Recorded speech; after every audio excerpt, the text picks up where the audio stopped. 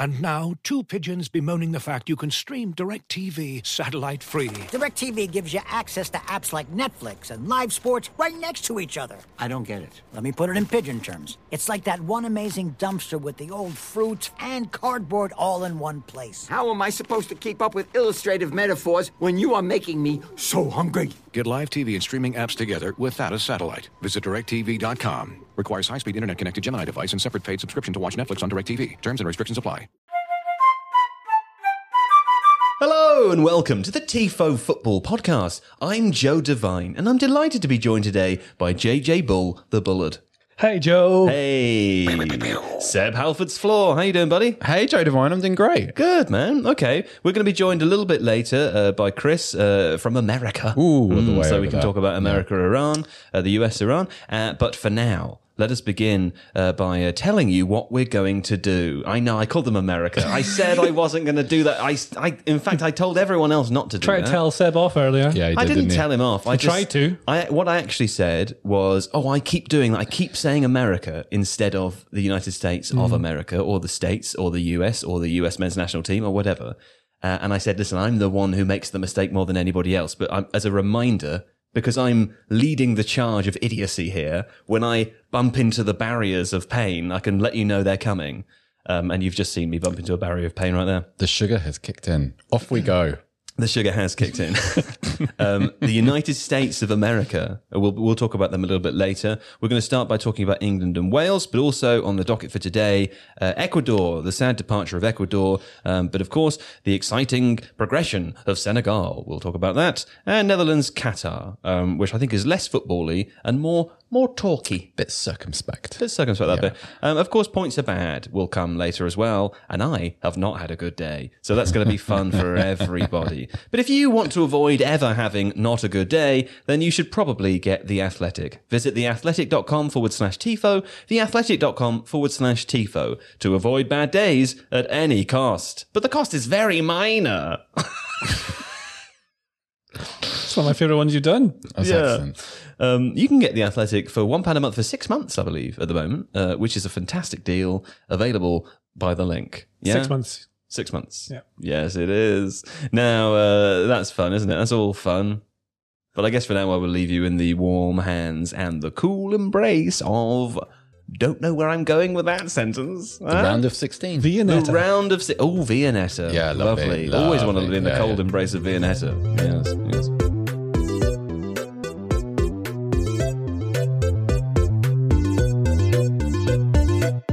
Okay, England 3-0 Wales. Very interesting. Now, let's begin, JJ, with you. England rotated both of their wide forwards for this game. Of course, they are now through 7 points through first in the group. Rotated both of their wide forwards in the game, as well as a couple of other positions too. But Foden and Rashford came on. They both scored.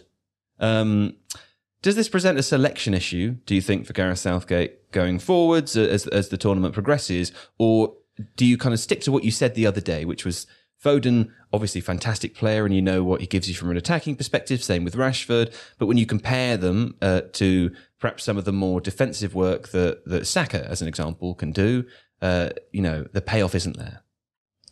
Yes, that's the end of the question, is it? Yeah.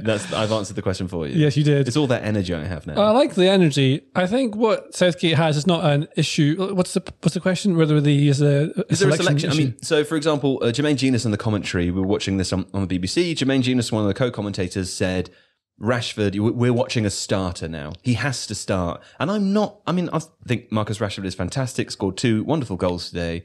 But that doesn't necessarily mean that in a Gareth Southgate team at a World Cup that he's a starter. It's really weird because then you think Rashford is doing far more of what I've seen from England than Sterling has at all. But you still expect Sterling to play because he seems like the more...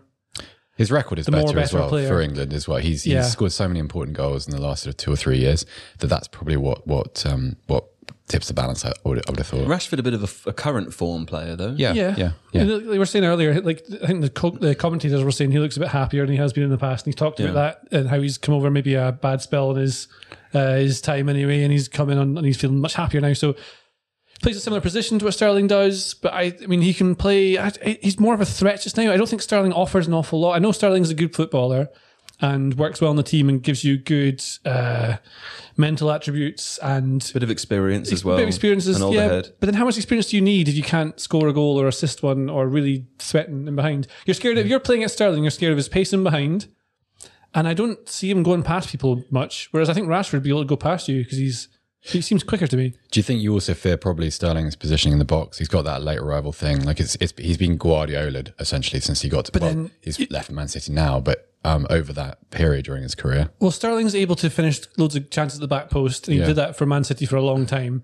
But he also was more, I think, he was more functional for Pep Guardiola. So he'd help get the team up the pitch and be a threat in behind, so he can play as a winger, but he plays on the left usually. He hardly ever played on the right. Sometimes he would, just to play as a traditional winger, but he doesn't really take people on as much as you think he could.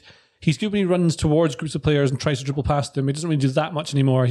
I think he probably reads the game quite well and knows that's unlikely to benefit me or the team, so I won't do it. He's a super intelligent player. Yeah. That's one of his... I always think that's one of the things he doesn't get quite enough credit for. But then the younger players don't have quite that same read some of the time, and they try things, and that's how they go past them and they make things happen, which is both a strength and a negative when you're Gareth Southgate, because you want players who can do things for you when you're 0-0 or 1-0 down later on in the game, but you don't want someone who's going to do something out of the box when you're trying to just keep it calm and control and get draw and then see where it goes. And like Foden, everyone's talked about how good Foden is. I think he's fantastic. I think I said on the podcast before that he could be playing for Spain or Brazil and he'd get a start. To be fair, and for listeners' information, you've also been saying for about 2 years that Foden is brilliant. I mean, you love him in a not amazing. dissimilar way to how you love Pedri. Yeah. Foden's one of those players you watch him play and straight away you know that's something special. Like you'll see him for years and years and years and years. I'm starting to think the same about Bellingham actually, but Foden in a more explosive way, I think. And he makes things happen in very quick moments, but during passages of play, I think what he does best is decision making. The thing that Guardiola doesn't like about him, well, he says he loves Foden, but what he seems to not absolutely love is that he hasn't quite learned La Pausa, where you know when to slow down the game and when to pick up the pace. So when you're, if you go, and it might be relevant to Southgate as well, actually. So with Foden will do, where Sterling might trying it in behind, won't, gets the ball, comes backwards, passes back into the pitch. Foden will maybe keep trying to go when what he wants to do is slow it down so you get your team into their rest defence shape. So you can then control the pitch the way you want and also have yourself secure from counter-attacks. I thought John McKenzie had joined the podcast. Well, that's what I'm channeling John. Yeah. I can feel John through me. Yes. We all can on a daily basis. Yes. May I use the board to make a very quick point? I think that's okay. Yeah, is that okay? Yeah. So when I saw the selection, and I think this is this kind of turned out true during the game, what I was excited about with Foden is like when he receives the ball here, like for a lot of players, and I think this is probably what separates really talented players from just good attacking players. So when he receives the ball here, he's got Where's here? Oh, I'm sorry. So here is probably about 25 yards out, just to the left of the penalty box, and I've got him stationed between Chris Mepham and Aaron Ramsey, and just to the right of kind of between the lines Ethan in the Ampadu. half space outside of the box. So he looks like he's well covered. He's got 3 defenders there. He's not got a lot of obvious space around him. He's very good at receiving the ball, sometimes even with his back to goal. He's got that little roulette touch, which puts him in space, which changes the kind of the dynamic of the defense. And he's very instinctive, which is kind of what JJ's just said, because like while other players are a little bit more older players, typically a bit more circumspect, where can I lay the ball off? Where's the space? Foden kind of flows through gaps in defense. There's a kind of a water quality to him. And that's what excited me, because I think Rashford isn't the same, but I think he's kind of more dangerous here than some of the other options. Like that's to the right of just to the right of the right of the penalty box in roughly the same area. And I think, I mean, I don't know whether he's spoken. We haven't actually heard Gareth Southgate speak after the game. Yeah. I think if you looked at the Welsh midfield performance against Iran and saw kind of the difficulties they had, particularly with Azmoun, particularly with any attack which kind of grew into that sort of area outside the penalty box, you kind of position those players who are a little bit more comfortable going out to in, and you have a little bit of an advantage there. I don't know. I think Saka does that too. But I think I always think of Sterling as being a bit more dangerous around the edges of the penalty box, and as JJ said earlier, like at the back post, a bit more of a timing player, whereas Foden is. Although oddly enough, Foden scored from the back exactly. post. Exactly, but then that's part of his game too. It's not to say that he can't do it. I just think like there's just a range to his game which I don't think any other English player currently has. Okay, so to round this question up then, I'll come to both of you and say we now know that England will face Senegal in the round of 16. Who would you select, JJ, as your wide forwards either side, presumably of Harry Kane, for that game? Based on what I saw from this game, I would probably put Foden and Rashford because they're more attacking, more fun for me. But I think he will play Saka and Sterling. Right. What do you think? Yeah, I think so. Like the thing with Saka, I think Saka's become a brilliant player. I just think he takes a lot of physical punishment throughout the season. I think that showed a little bit in England's last game against the United States. He looked a little bit leggy, looked like he played a lot of football. When he's fresh and when he's at his best, he's really destructive. I really want to see Saka play that game. I have one more thing to say about Phil Foden as well, which is maybe relevant to this. Sometimes when he plays for England, I think it looks like he plays, and not to say that other players aren't all brilliant, but he plays at a different level, like a higher level. Maybe He's on a different plane. Like a slightly different frequency to what everyone else is on. Yeah. So you'll see Harry Maguire's trying to hit him a big long punch out to the wing and it's going straight for a goal kick. But Foden's in the right place. He's fast. He's much faster than you think. He can get in behind teams. And he can play as a wide left as well. So you could play Saka on the right and Foden on the left. That would work for me. But Rashford seems to be ahead. But this is what happens is that England can't quite get the use out of him. Because what Seb was saying when Foden in tight spaces around the box, he takes things in the half turn. If you're playing against a big block and they're trying to block you, what Foden can do that other players in that team can't is that if he receives a ball from, I don't know, say the left back passes it into Foden, he can take it in the half turn, but then he'll just slip it through where other people don't see. So someone like Kane can make an into-out run and get in behind, and it creates a chance, which if you have someone like, I don't know, Sterling will probably try and dart in behind and get the ball over the top, and he won't get it, or he'll try and receive it back to goal and then pass it backwards out wide, and then they have to start again from the wide areas. Yeah. So I think Foden gives you a little bit of it's just something else that maybe works, but I don't think you can see the most out of him, particularly the way this England team plays. He wants to play at a slightly higher tempo with fewer touches. Well, it makes me think of that Bane meme. You know, you were talking about Foden there being a Manchester City player. Not only is he a Manchester City player, but he came through under Pep Guardiola. He was, evolved into the team. He was born in the as city. a youth player. Oh, you think the darkness is your friend? Exactly. Yeah. Everyone else merely adopted the darkness, but Phil Foden was born in it, molded by it. You know what I'm saying? Yeah. Well, that's Phil Foden anyway. Okay, fine. My Bane sounded a little bit more cattish. Yeah, I can see that Chris Cabrani has joined the chat. We can't hear you right now, Chris, but hi there. We'll get to you very shortly. Excited to see you. Well done. Very quickly now on England, Seb. Jordan Henderson came in to replace Mason Mount at the beginning of the game. He played quite well. Yes. It kind of changes the complexion a little bit of that midfield. Curious to know who you think will start in the Senegal game. Difficult to say. I think probably Henderson, because Senegal will be stronger than any team that England have faced. I think they're a little bit stronger than the United States. It's pretty even, but they're a dangerous side. I think Henderson, when he's fit, and this is the kind of the caveat with him because he hasn't played a lot of football this season. When he's fit, he covers his fullback. He covers the space between the fullback and the centre back much better than. Mason Mount's just not that kind of player. Yeah. I think it's a conservative pick. But then you can balance that out with an aggressive pick ahead of him. I think he starts. He looks fit enough to me. There was the only concern I have is there was a bit of a rough tackle on him by Aaron Ramsey towards the end of the second half. So injury pending potentially, but he looked great. He looked better than he has done all season actually. Okay. So very happy if he continues. He makes the other players play better. I feel like Bellingham played a little bit better as a result of that. Like Definitely. having him there as that, say reference point, but kind of like a stabilizing influence. Like Bellingham can get a bit drifty when he's asked to do too much, whereas Henderson's European Cup winner, Premier League winner. Like I don't even know if that's what Henderson does. It's more that Henderson is more like a busyness to the middle of the pitch. So he will be darting around, screaming at people, not letting them drop the standards. He try and raise everyone else around him, bring the energy levels up. And that just makes people respond around him. Slightly different profile to how Mason Mount plays as well. And what you'll get against Senegal is that they tend to play with a very tight midfield three. So you've got maybe Idrissa Gueye and Papa Gueye, is that how you say his name? Yeah. And Sis in the middle of the pitch as a really tight midfield three. Kiati would be there, but he's injured now, I think, isn't he? I think so, yeah. Anyway, so they play a very tight three. And so if you play Mount in behind, it's quite likely that if he takes up advanced positions, he'll get lost in between the lines. So if you play Henderson next to, Rice is always a 6, so Henderson alongside him buzzing box to box and Bellingham maybe floating in about from a deeper position, that makes more sense tactically to me than having Mason Mount trying to take up positions where he won't get the ball much behind that midfield. Oh, a thumbs up from Don. In which case, let's say, hi, Chris, how are you? Hey guys, how we doing? All very well, thanks. I figured it'd be actually a nice opportunity to involve you in the England conversation a little bit before we get to what has probably been quite an exciting evening for you in the States. Gareth Southgate, I'm keen to hear a US perspective on this, because in the UK, Gareth Southgate, we have this kind of argument that rotates around in a circle and it never ends and it's exhausting.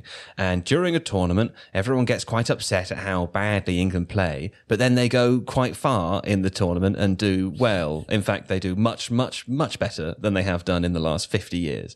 And then people go, oh, he's all right. He's quite good, isn't he? And then they get annoyed with him again over time, and the cycle continues. From an external perspective, from the States' perspective, what do you think about Gareth Southgate? Should we be happier that we have him and he's doing well with the team, or is it fine to moan about the sort of slightly more negative football that we see?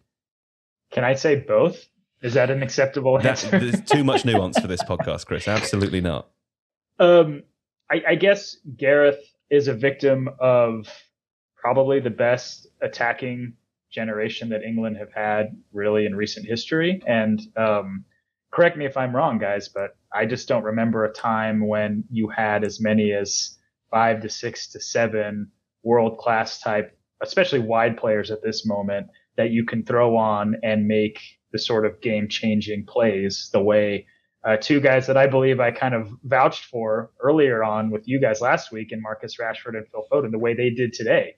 I don't know if any other English manager in recent history has had the spoils that Gareth has had, and therefore the expectations of the English national team fans are just high. They're just always going to be high when you have really talented players, and I think that's a blessing and a curse. Obviously, you'll take it over not having the talent, but listen, he's a manager that has led them to a final, led them to a semifinal at the World Cup. It's, I guess from a Yanks perspective, I think the guy does a pretty decent job. I mean, I don't know, outside of hoisting a trophy, which as you know, I think some people can argue that the Euros is a harder tournament to win than the World Cup. The fact that you've made a final and a semifinal in the same 4-year span and potentially can be primed for another run deep into a tournament this year, I just have a hard time really knocking the guy, but he does have the luxury of having supremely talented players. I think the idea is that they are to win, JJ, but to score 5 goals in every game. Do you agree? You think England should do that to be happy? I think that's what people want. Yes, they want everything they don't have. Sure. Yeah. Okay, fine. Seb, what's your verdict on Gareth Southgate at the moment? Only accepting positivity, by the way. Okay, well then I'm very positive about it. No, I've always been quite a positive Southgate. I'm not a supporter. I've had my concerns, and I think that some of them are justified. I think looking beyond the kind of the conservative tournament stuff that we've spoken about on this podcast in this tournament, I think there are legitimate criticisms of how he's handled certain situations in the past. Semi-final in 2018, the final in 2020 or 2021. So I don't get the anger. That's what I don't understand. I don't understand the Southgate must go now. He's wasting a generation, because the question that follows that is, okay, so you're getting rid of him and you're replacing him with whom, right? Sure. Like who's your answer? Yeah. Like Gary whom? Gary whom? Yeah. So that's probably my position. Very happy. Hope it works out. Seems like a really nice guy. Has good statesman qualities, sure, which is always helpful for an England manager. Fine. Okay, fine. Well, listen, speaking of generations, we talked on the show a few days ago, JJ, about the end of the Welsh generation of players. We talked about where the new generation might come from. Their performance today, disappointing, I think. I imagine if you're a Wales fan in the stadium or watching at home, you wouldn't have enjoyed that. No, and I would have thought, I mean, I've seen a lot of bad Scotland teams. Many bad Scotland teams. Most Scotland teams. And I think they would just be up there with one of this just reminded me of watching one of those bad teams, is what I'm trying to say, basically. They didn't really have, they tried to play in a 4-3-3, they had to score 4 goals. They tried, you think they'd try and go at them and try and take the game to England, didn't do any of it. They sat off them in a really deep block from the very start of the game. I'm not sure Gareth Bale touched the ball. Ramsey just looks so off it. Players like Ampadu, we talked about as a future for a long time, still just not quite there. Like he's clearly a player in Ampadu, but I just don't know exactly what it is yet. He's okay. Joe Allen's definitely not the player he was. Dan James doesn't really offer you anything. I mean, they're all right in certain parts of the team, but then you think like Danny Ward's wins the goalkeeper, and that goal that Rashford scored went straight through him. Is that unlucky? Is that He bad? was a bit goalkeeping? unsighted, I think, but it's still, I'm sure that'll be the one of the three that he'll be disappointed with. And I thought Danny Ward was great. He played at Aberdeen for most of a year, and I thought he was brilliant there before he went off to. It's hard. He's had a Premier really League. bad Premier League season. He's had a really difficult time. I was a little disappointed by Wales. The bits that I saw of them in qualifying, I thought every time I actually sat down and watched them properly, they surprised me with the quality of their football and their ability. Well, I suppose their durability and their capacity to get results. They look physically spent during this tournament. It was also we've talked about how important it is that World Cups come at the right time for groups of players. This feels like a classic example of that. In that, if you're able to take a Bale and a Ramsey who are 3 years younger to this tournament, I think it looks very different because I think you've got some interesting pieces. Kiefer Moore is interesting. Dan James is an interesting foil. I like Mepham and Rodon as a centre-back partnership. I don't think they've done much wrong all through the tournament. And I agree with JJ about Ampadu. Like he's had a tough time in Italy too. So every time if you don't watch Serie A, the chances are that all you see of him are the kind of the viral clips of him getting sent off or silly red cards which sometimes aren't his fault, but that seems to be the only thing coming back. Yeah. And I think he's really talented. So it's he's just not quite developed yet. Because he's played since he was really young. And like Football Manager, I've always thought of him as being like a wonder kid all the time since he started playing. Yeah.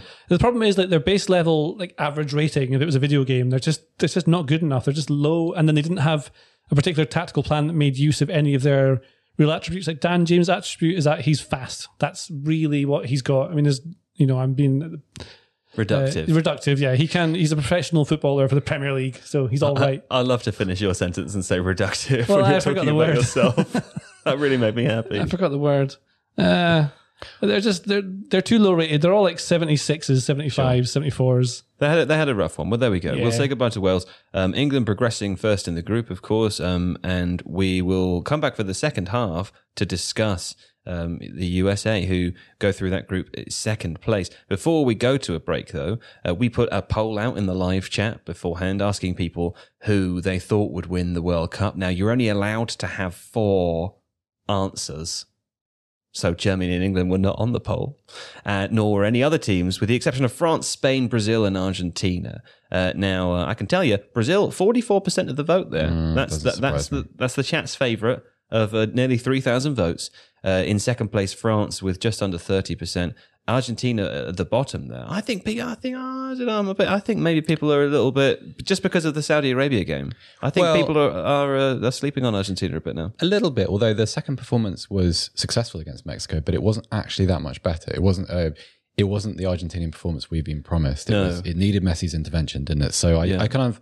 He is there, though, and he did intervene. So I disagree with the poll, but I understand why. Yeah. You tell the chat, Seb. Well, tell them that they're was wrong. very mild. No, tell them. I just happen to very politely disagree. There you go. Okay. Yeah. What a nice man he is. Fine. We'll have a break, and when we come back, we'll talk to Chris Kamrani about the USA-Iran.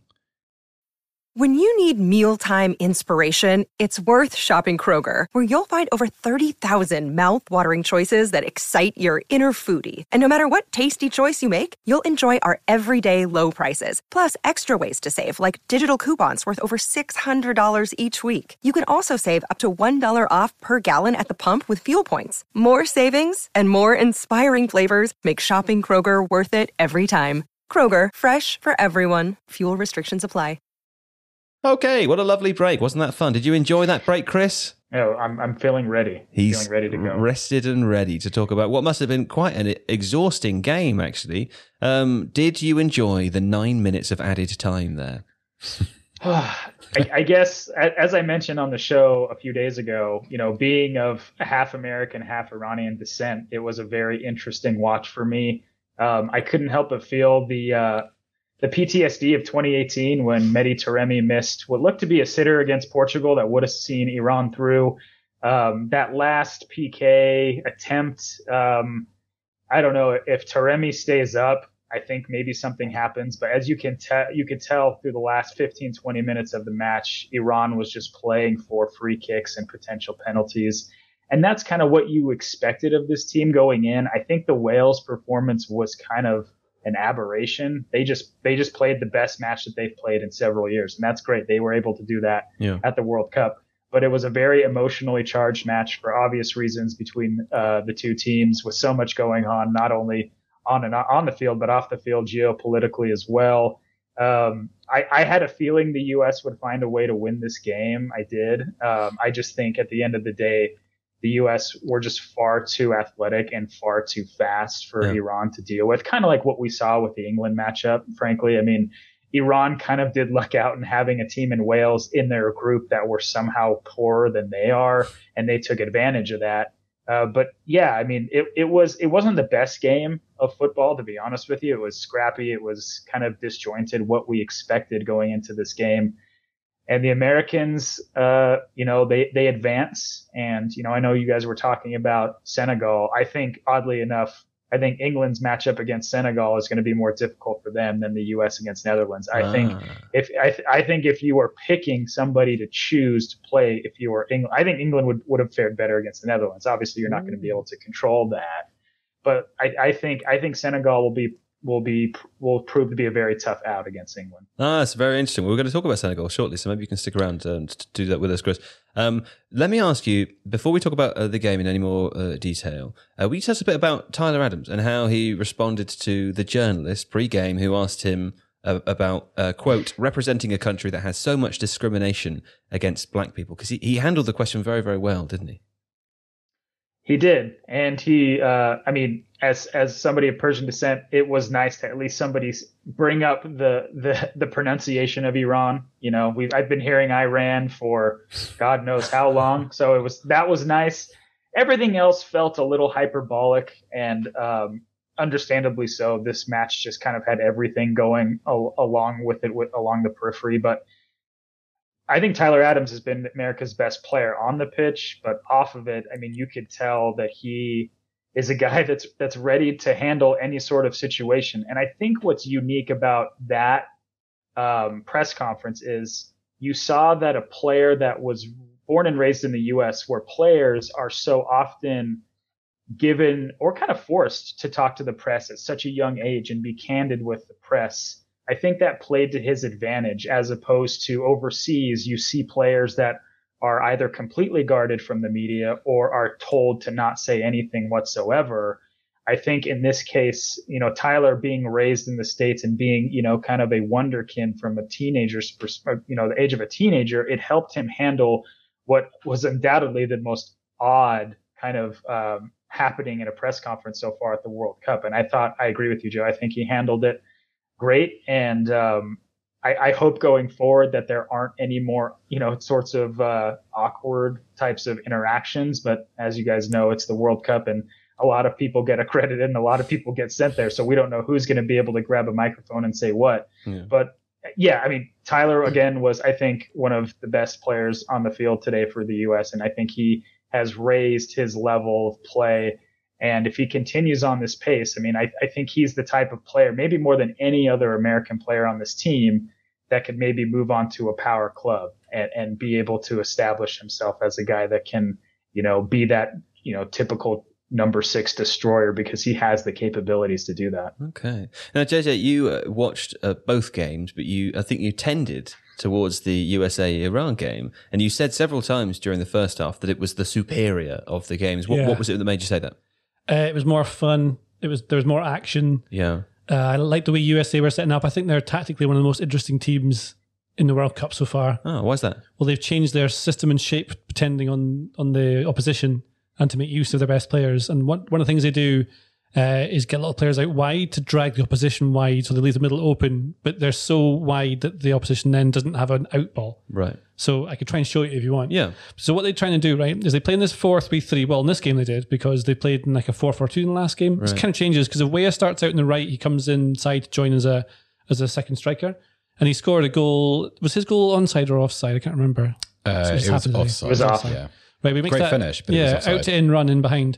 So today it was Josh Sargent was playing as a 9. He had Weah come off the right wing to play through the middle, and then Pulisic, who was, I think one of their tactical plans today was just get Pulisic on the ball. Yeah. So he had loads more touches than I remember him having in the other 2 games.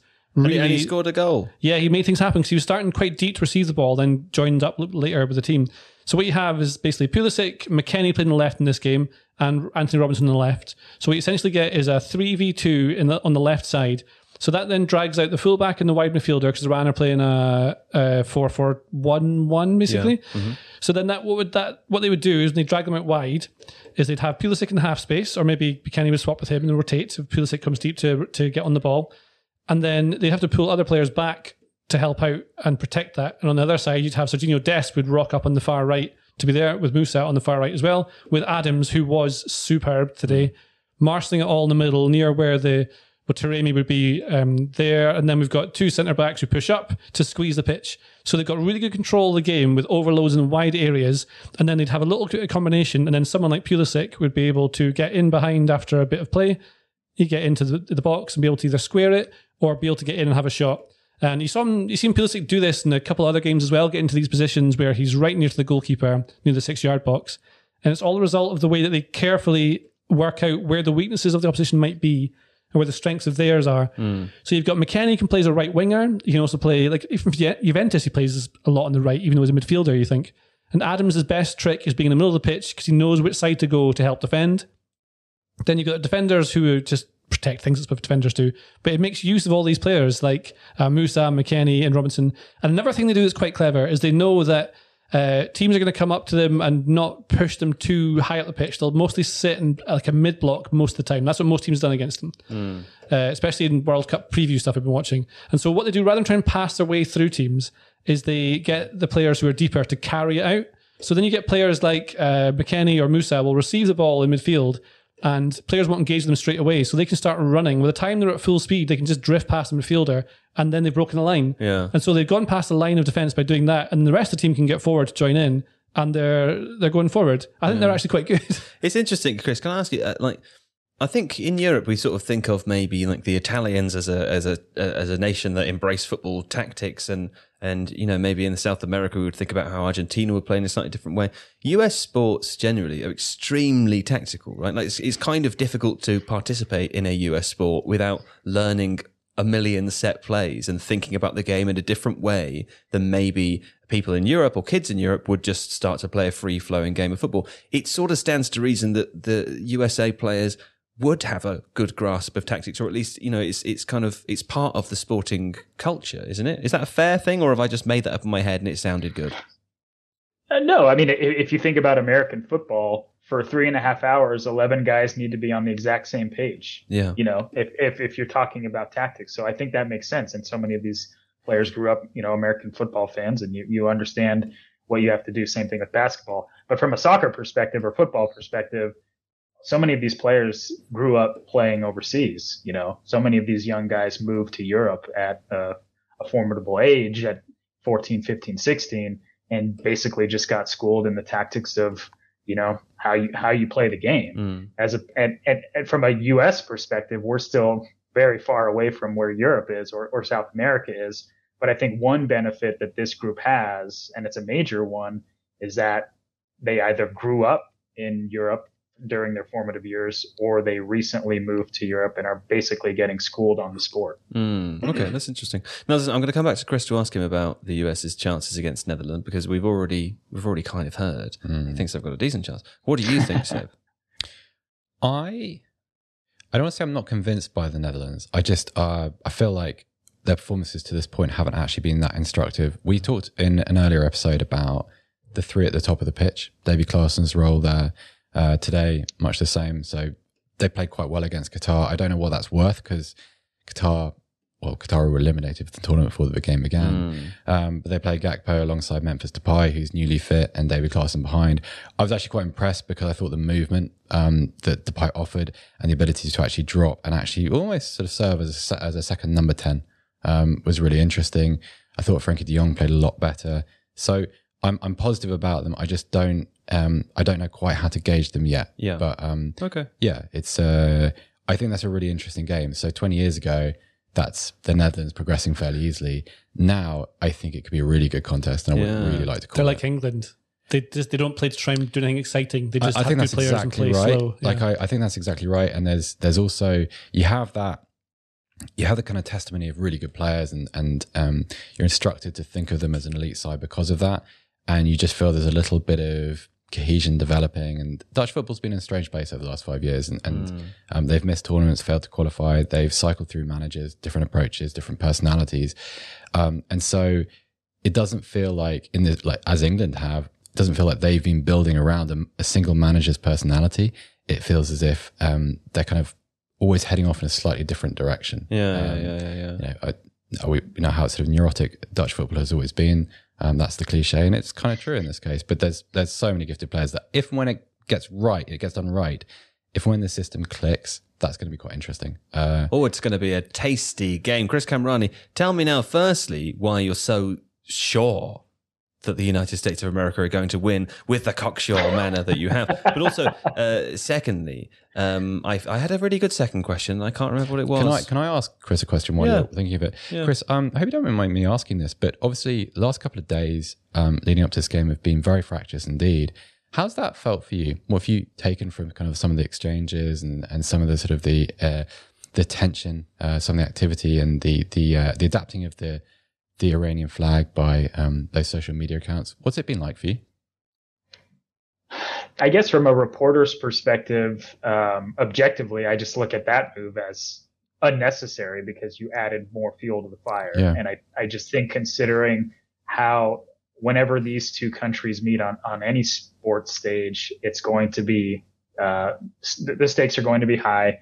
I just felt that was unnecessary. And the fact that they didn't keep the players or Greg Berhalter in the loop at all, it was just a major mistake, I think.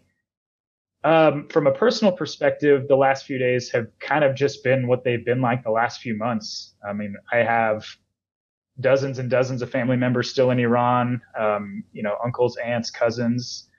It is a very difficult time right now. And I can tell you that there are a lot of people in the country that are unhappy that the Iranian national team didn't do more to be outspoken in favor of what's going on, in favor of the people, in trying to relay that they are there for them. But as you know, if you're familiar with how the country operates, with how that regime operates, it's a very difficult line to walk because of how heavy-handed they can be and just how ruthless they are. And I will say, I guess the romantic part of me would have loved to have seen Iran advance and given the people something to look forward to. But, I will rely on the advice that my dad gave me. If, he moved to the U.S. in 1978, a year before the revolution. He's been here almost 50 years now. He said, this is the people of Iran's one shot in order to change things. And, people will fall in love with the excitement of the World Cup, but I guess I will say it.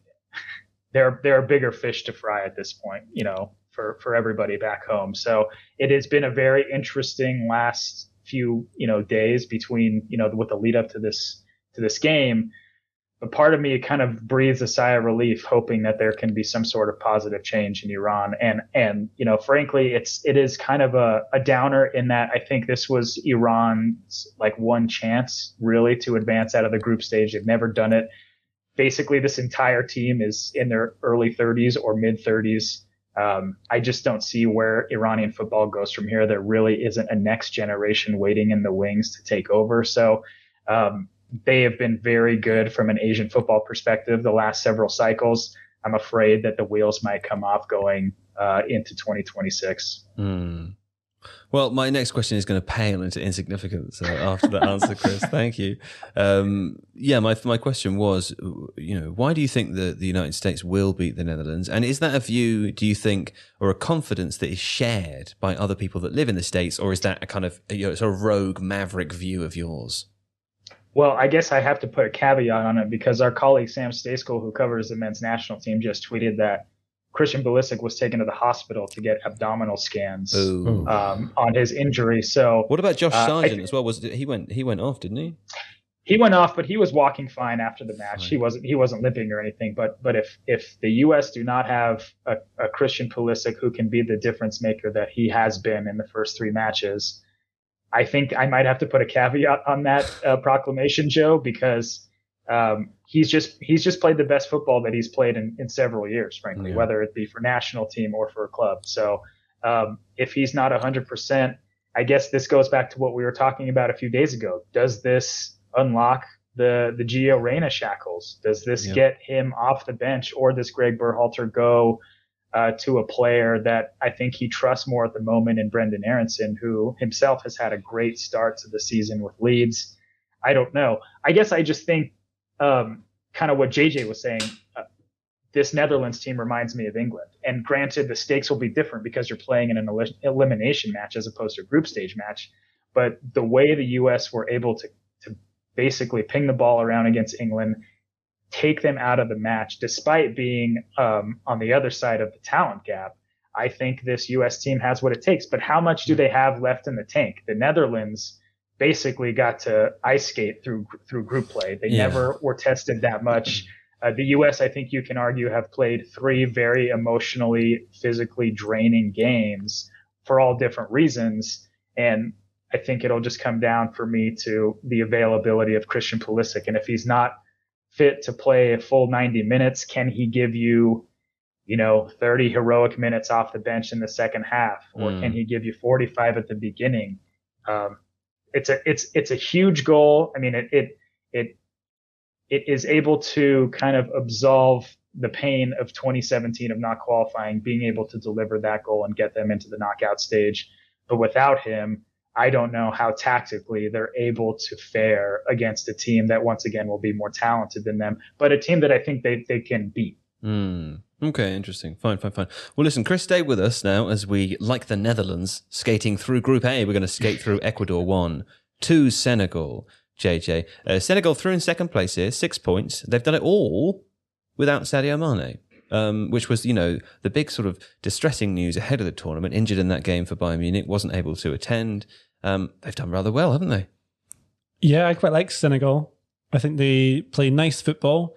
They have a good blend, good balance of team, good players on the team. What am I saying? They have good players on the team, and you like the team. Yeah, that's what I was trying to say. Yeah. You know it. I know it. You know real good. Yeah. AFCON winners, of course. Yes, exactly. And I think there's something about them that I enjoy watching, in that they are quick to pounce on mistakes by others and then race through it. They're tactically sound enough. Ismaila Sarr has played really well on the left. So Sadio Mane was obviously a key player for Senegal when he was playing. But he was starting on the left, but he actually played more or less behind a striker. So you more or less, if you had Dia would be like the number 9, he'd play behind them and create, and occasionally he'd score. But then it limits, like Sarr would often be on the right-hand side, I think, pretty much. So he changes the way he plays. So he's outside right, because he is right-footed, Sarr. I'm pretty sure I'm right in thinking that as well. Again, I am tired. So if he's on the right... And of course, we all know being tired prevents you from knowing whether someone's left or right. I don't know what legs are. Yeah. So then if he's on the right, he obviously has to go outside his man, and then he can cross into the box, rather than being able to take it on and shoot on the inside of his foot. It changes the angle of your shot if you come inside, obviously, from the left, inside onto your right foot. So I think the blend they've got is quite good. The shape now kind of suits it, or lends to them playing on the counter-attack when they want to. Yeah. And I think the way they played against Ecuador shows that tactically they're very sound as well. The manager got this one dead right. Yeah. He stopped Ecuador being able to play out the way they want to from their build-up play, which I can show you again if you'd like me to show you how that works. Absolutely, I'd love to see it. Right. Well, because you told me to stop using the board so much before you see I can't wait to see this. Right. So what they tended to do, Ecuador, is they build up by taking one of their players in midfield, like Gruezo would go in the middle of the two. So they have a good little lineup of maybe 3 defenders in the background. And then someone like Caicedo would drop in the middle, and then they would play, usually actually a 4-4-2 actually, then have further players out in wide areas or up the top of the pitch so they could play with them there. That's what they do. But in this game, I'm not sure why, they had the midfield 3, but Senegal were just waiting for them. They were blocking the pass from the fullbacks. The ball got to the fullback. They weren't dropping players in Ecuador in between the 2 defenders. So what was then happening was the ball was going to fullback. They'd have no pass up the line or inside to no pass up the line or inside to a midfielder. So what they were doing is waiting for the ball to go back. Then they were pouncing on it, winning the turnover, and then they were going. And so Ecuador started getting a bit cagey and weren't playing the way they would normally play to build out from the back. And so they were stuck in their own half for most of the game, and they couldn't really turn it on. And I think by the end of the game, when they're chasing it, they didn't have any energy left. And Senegal just looked like quicker, like hungrier for it, more up for it. And I think that's what you saw. But I think it's probably due to the fatigue with Ecuador having played. Sure. so much. Okay. Well, listen, there was something interesting that happened in this game, Seb Steffable. We watched this game in the Athletic offices with Joey D'Urso, Athletic writer. Always keen to spot something is Joey. And he spotted, I think it was Senegal scored from a free kick or from a set piece. I think it was a free kick as opposed to a corner. It was a corner. It was a corner. It was I'm a sure corner. it was a corner. Yeah. Joey said it was a free kick. And I showed him it was a corner straight after. Oh. Well, that's the last time I talked about Joey's it. But been anyway, very busy recently. it was from a corner. We're all tired. We are all tired. A set piece there from a Yeah. corner Senegal scored from. And he said, oh, they've got a player on the post there. I thought teams didn't do that anymore. I said, well, Joey D'Urso, you obviously haven't read the book that I gave you days ago. How to Watch Football. Yes, the TIFO football book. Chris Camrani, this book will be available in the US soon, I hope. So you'll have to wait. But you'll wait excitedly, I'm sure you will, to read chapter 13. You don't need a player on the post, Chris Camrani. You can tell the US team before they play in the next game. I won't read the whole thing. It's not a Kaufman bit. No, you're not going to do the whole. I'm going to read the whole book. Yeah. But there's a chapter. Look at that. A real world example of how this could have come in useful if Joey D'Urso had only read the book before he arrived. The free book that Joey D'Urso was given, you'll have to pay for yours, but you can get them in a Waterstones local to you or online. I Very would have cheap. liked it if you did the Kaufman bit. That would have been really fun. We could green screen a fire behind him and a leather Yeah. chair and a cat maybe, and pop it back the camera could just pan in and he could read it to us. Pop it back in there. No, Chris, let me ask a question. You said before that you think England would have preferred or should prefer to face the Netherlands in the round of 16. They are, in fact, facing Senegal. Why do you think that's the harder tie? I guess I know I'm riding JJ's coattails. I just think Senegal's a team that has a lot of belief right now. And anytime you see a lot of times in any sport, anytime a star player goes down, if the collective can come together and put something special together, it can potentially take them far. And I think we saw in the group stage play how good Senegal was. And it's not like Senegal doesn't have a bunch of players playing in some of the best leagues in the world either. Even down their best player and their most star-studded player in Sadio Mane. I guess I will just say, if you're an England fan, I don't think you want to see counterattack with Harry Maguire shuffling backwards, because I just, going back to the Southgate discussion, I can see how people are mad at him that he starts Harry Maguire, because I just think eventually, despite him being pretty good in the group stage, I just am afraid that Harry might be England's undoing. And this is a game in which he might be pressed into action against, some of the more dynamic players on a Senegal team that has a bunch of dynamic players on the counterattack. Okay, hot take there from Chris. Do you agree with him, sir? I think so, pretty much, yeah. Okay. Perfect. No, that's no. perfect. Chris, good fullbacks. It's my as well. favourite thing on Chris the podcast. nailed it. Everyone Yeah. just agreed. Well, listen, in which case, let's talk about Ecuador then, JJ. Oh, no, let's come to you, Seb. You haven't spoken for a while. Ecuador out with 4 points. I always feel like in a World Cup, in group stages, it's always a shame when a team goes out with 4 points. It tends to happen in a group where there's one bad team, and that team, of course, here was Qatar. Bit of a shame to lose them. You thought they had it. Yeah, I was quite taken by them. I think coming to the tournament, we were told about how good they were going to be on transition, and they delivered on that front. But they were also really interesting from an attacking perspective, because a lot of their play was very expressive. Used to see, a couple of flicks, a few third man runs, that kind of thing, and it was quite it was just fun. It wasn't wasn't stodgy. It was just good to watch. I really liked the Estupiñán, Hincapié, Caicedo, little triangle on the left hand side. And I felt like it's sad to see them go. It's also sad to see them lose in the way that they did, because I felt like Senegal absolutely deserved to win the game. And partly because all of the expressive elements within the Ecuador side kind of vanished today. Yeah. Obviously, Hincapié made the mistake that led to the penalty. Clearly a penalty, absolutely correct decision. Didn't see much of Estupiñán. Caicedo scored, but...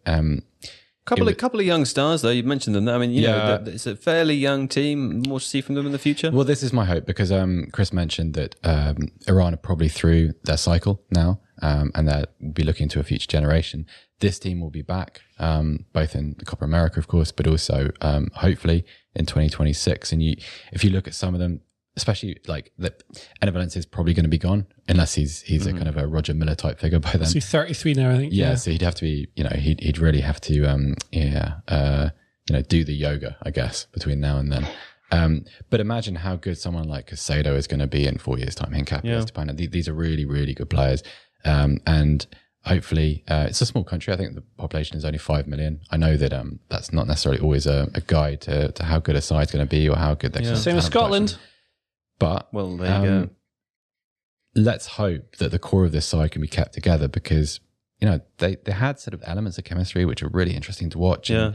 And, they're hot stuff, man. They are a good side. They're good tactically, yeah. Yeah, I was impressed. And a good spine like Hincapié, I think, is a good player. Yeah. They've got this good left back as Stupinian. Caicedo's decent. Obviously, they need to sort something out with their forward line. But if they have one more player up in this top bit, they've got a good spine. Yeah. Well, hope to see them back in 2026. Now, before we go to another break and we let Chris go, Seb, can I ask you a question about the way that you wear your headphones? Now, let me tell you, for listeners listening to this, of course, they won't be able to see Seb's headphones. But I've been looking at his head, JJ, while he was talking just then.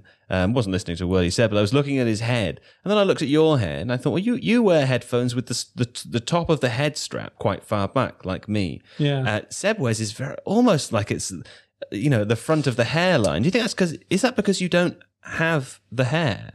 No, so it might be, but in this instance, it's because my headphones are waning a little bit, and I've got a little bit of alternating sound going on, and this was just the loudest I could.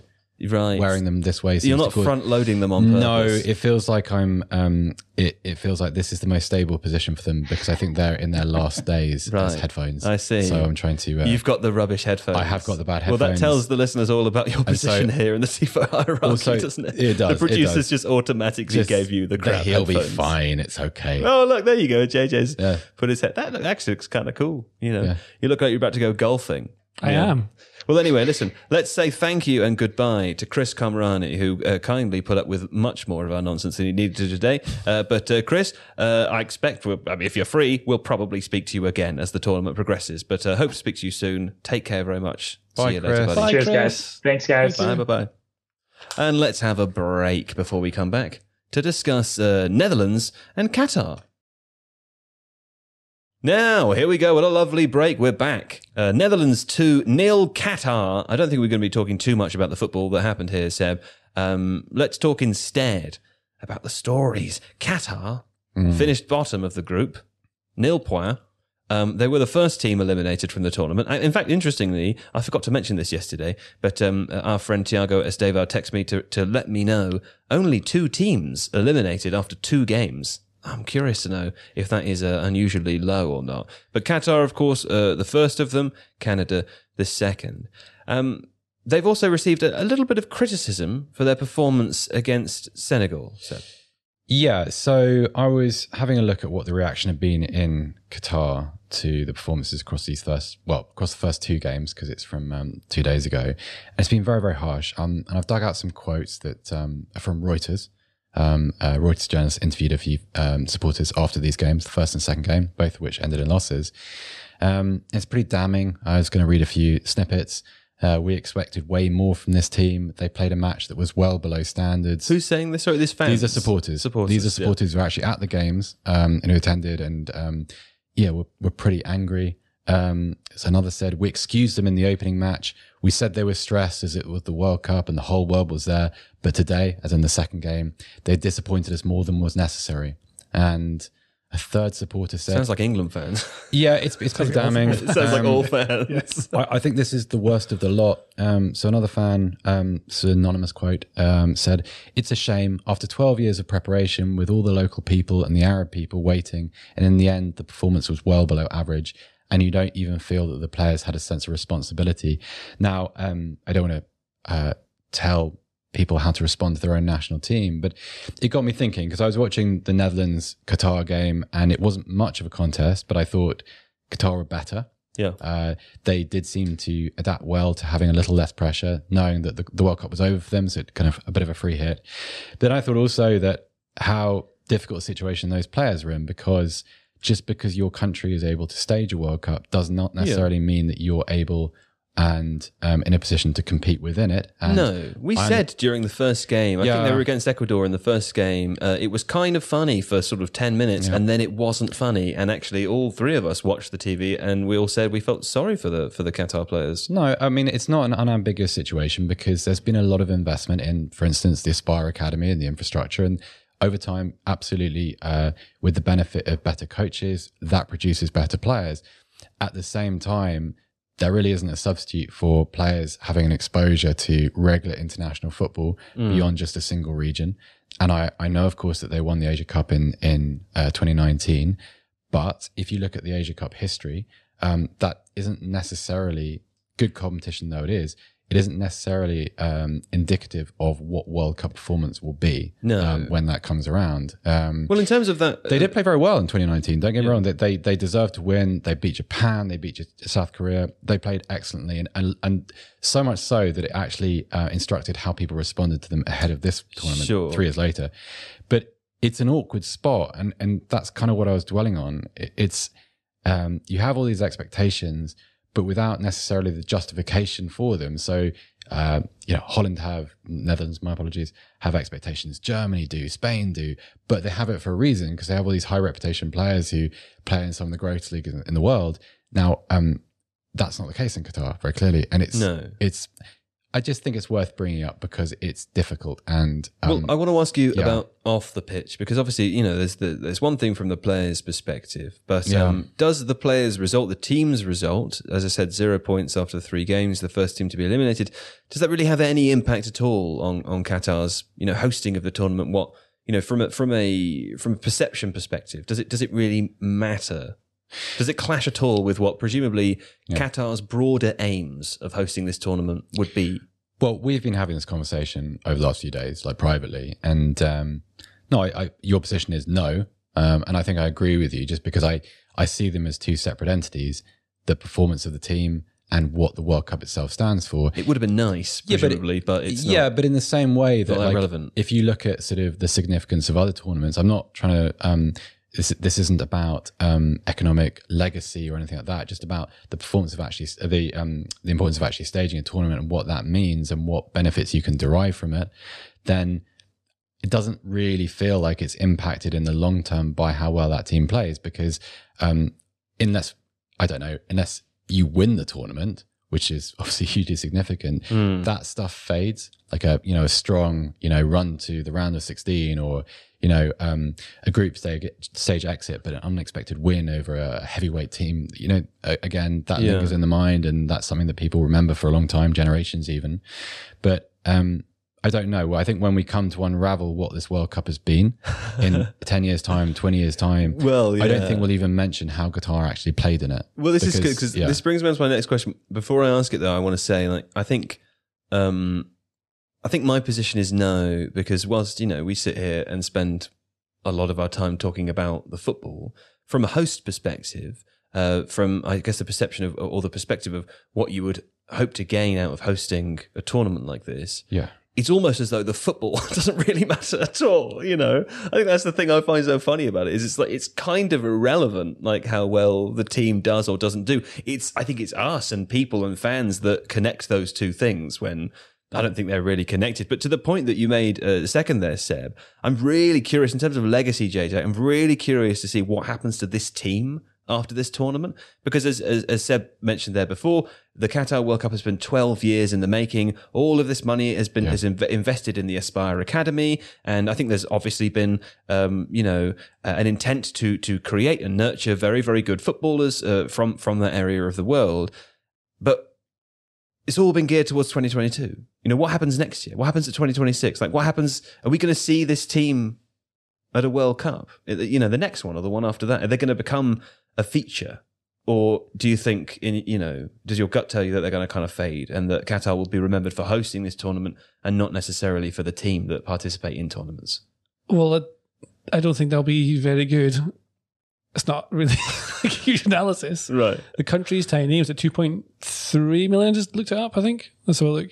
Well, 2.9 million, so it's like 3 million people, so it's a small population. Part of the issue there as well is that 80-90% of the population are migrant workers who don't necessarily have Qatari citizenship. This is good. I'm glad you're here to tell me these things. I don't know enough about football in the entire area to be able to confidently talk about it and tell you what's going to go on in the future. I suspect strongly from the population and what they're at now and where other teams in the region are, I just can't see how they possibly would. Well, do you think they will continue to fund the Aspire Academy? Obviously, the PSG is still an ongoing project. It's not like Qatar will recede from football completely, but I'm so curious about this element of the legacy. Well, I think it's an unanswerable question because of this. There are just too many unknowns because it does depend on commitment, doesn't it? We've seen, for instance, huge infrastructural spending on football in China, and then government aims changing and priorities being reshuffled, and that affects the way that footballers are produced, the way that facilities are created and built.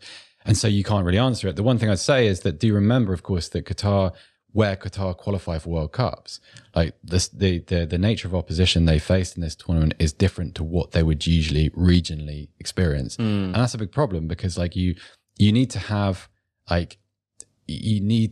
those experiences as a footballer to get better. I really believe that. I think, especially if you're not, if your domestic league isn't among the strongest in the world, it's super important to have the kind of to travel to different places, play different games against different teams. You just don't know. You just don't know, because if it's another 12 years of commitment in the same vein, then that's a very different situation to the World Cup is done now. The quality of our national side isn't as important. So we don't know. It's just something that's going to have to play out, I think. Okay. Well, listen, we were going to talk about Louis van Gaal. We probably have a couple of minutes if you want to do that, or we could save it and discuss Louis van Gaal ahead of the next Netherlands game. What do you think? Yeah, well, let's talk about it now, just because I think it's a good context for what happens next for them. I obviously most people know that Louis van Gaal was diagnosed with prostate cancer back in the spring, and there's a documentary out about him which looks at his career in football, but also the last kind of 6 months of his life and the difficulties he's experienced whilst trying to balance coaching the Dutch team with going through his treatment.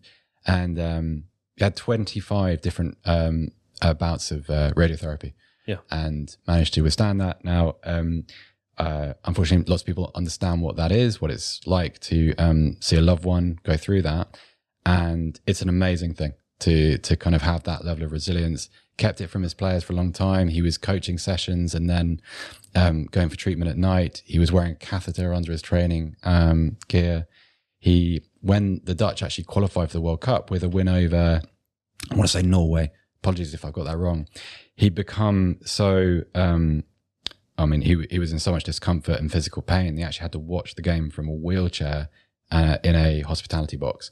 And it's just, no matter what you think of Louis van Gaal as a personality, and he's a divisive guy because he's always been pretty headstrong and he's clashed with a lot of people and, that kind of thing. But it's, I urge people to watch it because it's, it's an amazing display of resilience. And it's just one of those things that like you can easily overlook in football because the game is so big that it becomes very easy to see everybody as a sort of a hologram, doesn't it? Like, don't have feelings and don't have, struggles.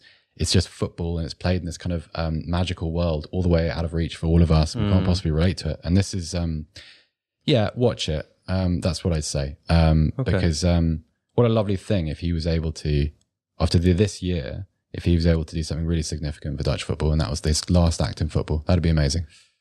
Well, that was lovely, Seb.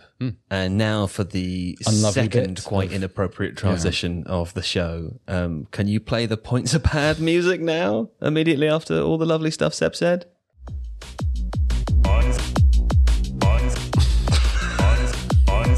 It does feel those two. We can make it work. It's a tonal shift. People understand the media and how it works these days. We can just cut between things. Yeah. You don't need filler. No. Just go between feelings. It's right, because there's no self-pity in the documentary. He's very much a get on with it guy.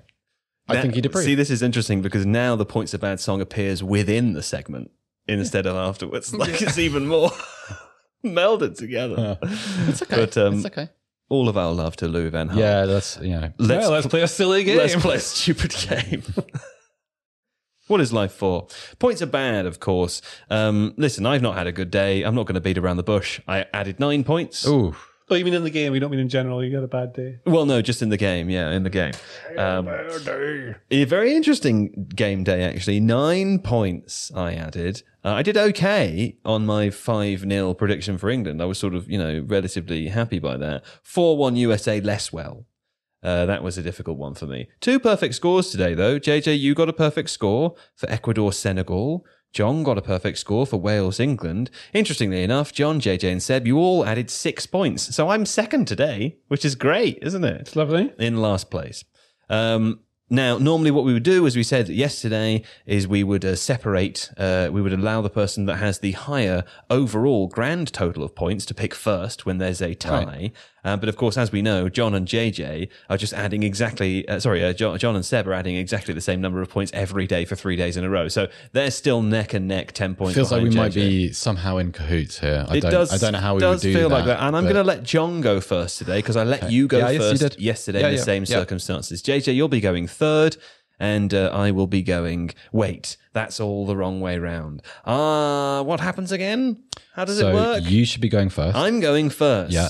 And then John. Then John. And then me, you. And then JJ. Exactly. Okay, fine. That's how it works. That. That's how it works. So tomorrow's games, we have another 4 games. The first one is Australia, Denmark. Now, Australia could still go through, I think. Just about. Yeah. Absolutely. Yes, okay, fine. They won their last game, so yeah. Denmark have been surprisingly poor, although they are also poised to progress. So in this game, I'm going to give it a 1-0 to Denmark. John's next, isn't he? John has suggested for Australia, Denmark 2-0 to Denmark. Okay, what do you think there, Seb? I'm going to say 1-0 to Denmark. That's exactly what I just said. Did you you really have to 2-1? pay more attention. Your first prediction of every day is what someone else has already said. On this podcast, you regularly tell me during segments when I've spoken or JJ spoken for 2 minutes that you just haven't been listening. I feel like you are not in a position to throw stones during this game. When points are bad arise... Is that a different level of seriousness? Absolutely. Right. When it's important that I do listen, I do listen. The laughter has to stop. It does. Okay. So Denmark, Australia, Denmark. I will say 2-1 to Denmark. Oh, you think Australia are going to get a goal? Okay, that's nice, exciting. Yeah. JJ, you're going last there. Australia, Denmark. Australia, Denmark. I think it's going to be 0-0. 0-0. Wow. Okay, there we go. Tunisia, France is the next game. Now, Tunisia were pretty good in the first game, weren't brilliant in the second game. I am fully expecting France to win the game, but I think it's going to be a 2-1. Now, John goes next on Tunisia, France. He thinks 2-0 to France. Fine. Seb Stafford-Bloor, what do you think? I am going to say 1-1. You think a 1-1? I don't know why I think that. I shouldn't have said that. But Well, you've said it now. JJ Bull, France, Tunisia? Can Tunisia still get through? No. Not sure. Yes, they can. It would take... they have to win and... Oh, yeah, of course they can, because only 2 teams are out. Qatar and... until today, Right. So Qatar and Canada were out, so everyone else that's playing in round 3 can technically get through. they would need to beat France by more points... No. If they 3-0 beat France. France and Australia and Denmark draw, they would go through on goal difference. 3-0 France. 3-0 France. Well, I'm glad that we worked that out for you to not... Live maths is not it's fun. interesting. Is it? It's not fun for you. No, it's not. Poland, Argentina. I think this is where we're going to finally see Argentina snap into gear. And I'm going to go for a 4-2 in this game, because that's the spirit of points are bad, is to go with your gut and to go with high scores. Now, having said that, John has said 1-0 Argentina. So again, we know that John, not within the spirit of the game. Seb Stafford-Bloor, Poland, Argentina. I'm going to say 2-0 Argentina. You're going to say 2-0 Argentina. Okay, JJ Bull. 2-1 Argentina. 2-1 Argentina. When will people get bored of this game? It seems boring to me. Saudi Arabia, Mexico. Now, there's a game for you. Tough one, that one. Do you trust Mexico to score? No. This is the problem, right? Do you trust Saudi Arabia to score? Do I trust Saudi Arabia to score? Do I? Do you? I think they're layered. There are many layers to both teams, much like a Viennetta. Yes. But which one is icy cold and delicious? I think Saudi Arabia might win that one. You'd rather eat Saudi Arabia? I'm going to say it's a 1-0 to Saudi Arabia. John says... Oh, he also said his first choice was also the same, so we'll give him a 2-1 to Saudi Arabia. Seb Stafford-Bloor, we're coming to you. Goalless draw. A goalless draw. Yes. Now, for the uninitiated, that would be 0-0. Yes, indeed. Yes, Sorry, I was sorry. just... Yes. I know that. Yeah. And JJ Bull, Saudi Arabia, Mexico. 2-3. 2-3 in the spirit of the game, I've says grown he. tired of my normal predictions. In the spirit of the game, says he. I never win these games, so I should make up strange scores to see where that goes. This is a strange way to end the podcast. A strange way indeed. We all stop singing when Seb And started. Seb is now the captain of the ship. I am singing on the deck of the ship by myself. Everybody's left. It's just me in the ship. Singing, Everybody singing. left the ship and Seb was That's still the on the ship. end of the podcast today. Thanks so much for joining us and Points Are Bad. Thanks to Chris Kamrani, who I can't wait to have back. What a nice chap. He was great. He is good. He isn't is good. Yeah. JJ Bullet. Rooney. There's a Rooney. Thanks to Seb Stafford Floor. Farewell, Joe Actually, we've got a Seb Tactics board today. Nice. Pretty impressive Nice. stuff. Yeah. Yeah. Well done. I liked how you moved those two players on the board. Craig and Don in the producer's square over there. Thanks very much for all your hard work and assistance today. And we will see you tomorrow with more from the World Cup.